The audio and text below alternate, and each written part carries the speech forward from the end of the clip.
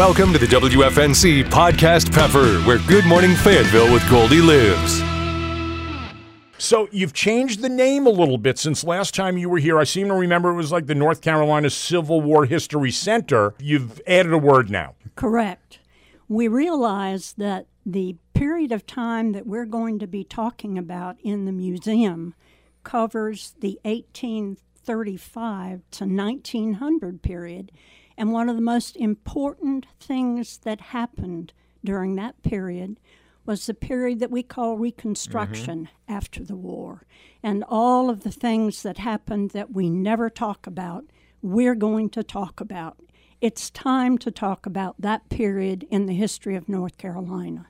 So give us an update on the progress, because last time you were here, we talked about the funding. I believe that you did get a commitment of funding from the city and the county, and now the state's got to chip in a pretty good amount. So, Mac, bring us up to date on where we are. Okay, thank you. What we started with, obviously, we told you, was that we had a $5 million goal for local community. When we go to build a state museum, the caliber and the size we're talking about, we needed to show Fayetteville's commitment. So we had a $5 million goal. We've already surpassed over $7 million from the local private people, and that speaks well of Fayetteville. I can tell you that people in Raleigh have been shocked that when they saw that kind of commitment. Next thing we did was we continue to lobby at the state level, but the city and the county, both of them committed to $7.5 million, pursuant to the fact that the state fully funds the museum. So we haven't gone to them and gotten any money and blown it already. What we've done is we've got a commitment of that money. That, again, speaks reams to the state of, look, Fayetteville and Cumberland County are on board. And I will tell you that we had a unanimous vote from both city and county, and it really meant a lot to our efforts with the state of North Carolina. We got $5 million in startup money from the state of North Carolina about 18 months ago. And it's really helped us to do some of the planning and everything else. We got some exciting things actually going on right now on the property. But from a funding standpoint, it really showed a commitment in the state. And they looked back at us and they said, okay, we'll give you a start, but you've got to continue to what you're doing. So right now what we're doing is we are going out in the state to private companies and trying to get commitments from them to be funders also. So we can compile all this money together for the $65 million total price tag. But again, the thing that's important about it all is the state will pay the vast majority, not the vast majority, but over half of that. It's their museum. It's a state-owned museum. And as I've talked to you before, the great thing about this museum is once we build this as a community, it belongs to the state. It won't cost the citizens of Cumberland County and Fayetteville a dime to maintain this thing. 5 years down the road, we're not going to have a tax increase. 5 years down the road, we're not going to have anything like this. This will be nothing but a revenue generator for this community after we build it. I know you did a groundbreaking. For those who are not familiar, they're new to town, talk about where you are going to build. We're going to be building on a piece of property that's about 4 acres and a little more, up at the top of Haymount. Actually, it's on the side where the Rayford Road and My Rover cross. We'll be building, right now we're in the process of moving houses to one side of the property. The whole site plan calls for a large museum building, which will be near Rayford Road. And on the other end of our property, near Branson Street, there will be a village of restored houses, Civil War era houses that are part of Fayetteville's heritage. And we'll be using those as a village to sort of set the stage for seeing the ruins of the arsenal and then coming into the museum and learning about the history of the period. I imagine needing money from Raleigh, you need to have our local politicians in step for support of this. So let me ask you about Soka and Meredith and Richardson and Clark. Are they on board with all of this? Are they supporting this? Will they help you in Raleigh to secure that funding? Yes, yeah, they've been fantastic. They've been selling their colleagues in Raleigh and helped us secure the first $5 million. I mean, without them, we would not have this opportunity. I mean, like any time a local community goes to the state and asks for money, there's 100 other counties or 99 other counties in the state that want that money. So our when we've been working with lobbying in Raleigh, but it is critical that the people of Fayetteville and our local elected officials have stepped up and said, Billy Richardson, all of them have stepped up to us and said, John Sokol led the way in the House and with Billy's help from the Democratic side and helped obtain this funding the first time. They've been great, and they've selling their colleagues on the need to have this state-run museum in Fayetteville. We did have a couple of people in the legislature say to us, we wouldn't have given you that $5 million in the beginning if we hadn't intended to try to give you the rest of it. And we're trying to do everything we can to get our portion of the money so that when we go back to them, which will be very soon, they can't say, you didn't do your part. Right. Then we can say to them, now it's time for you to do your part for this project for Fayetteville. Talking with Mary Lynn Bryan and Mac Healy about the North Carolina Civil War and Reconstruction History Center.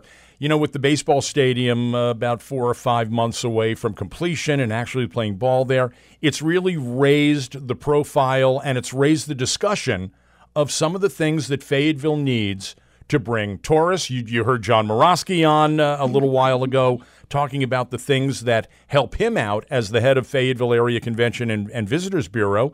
You know, we've had Robert Van Giens on from the Fayetteville Cumberland Economic Development Corporation. All of these are, you know, bullets in the arsenal, I guess, for these guys to bring folks to Fayetteville when you're talking about the Civil War and Reconstruction History Center, when you're talking about a baseball stadium, when you're talking about a performing arts center. Have you kind of felt that as you go out there and spread the word about this project, that people are really listening now because they know how important these things are? I think so. I think without question.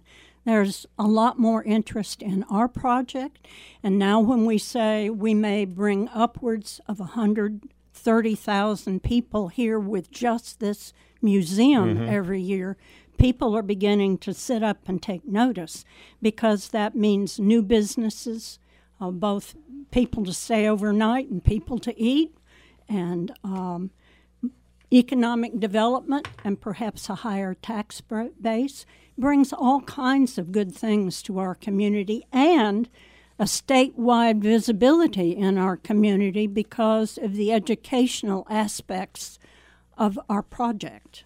The other thing we're hearing a lot from people is that this museum is the only one of its kind in the country. We bring a museum that nobody else has, and as people travel up and down 95, they have other options for performing arts places. They have other options for baseball, but this is going to be a unique project that no one else will have. We have found no museum in the country that's going to focus on that period of Reconstruction. Believe it or not, the annual Civil War tourism in the country today is $2 billion a year. Now, it'd be awful nice to get our fair share of that right off 95. And these are folks that go to the reenactments and all those things, yeah. Yep. And when they come to Fayetteville, they're going to go to our botanical garden. They're going to go to our Airborne Special Operations Museum. They're going to eat lunch. They're going to spend the night, hopefully, because we now have a critical mass with all these different things that say, I'm not zipping in, zipping out. I'm staying in Fayetteville. Let me ask you about some of our local politicians. And now this has been a few months ago. I don't know where they stand now, but there was some concern over some of our African-American politicians that this Civil War History Center had to tell all sides of the story. They were a little worried since this was such a sensitive time in our history, especially for African-Americans. Where is Mayor Colvin on this now? Where are some of our commissioners? Do you feel like everybody's on board now? I do feel that way. Mayor Colvin has been very supportive of what we're doing. So has Chancellor Anderson.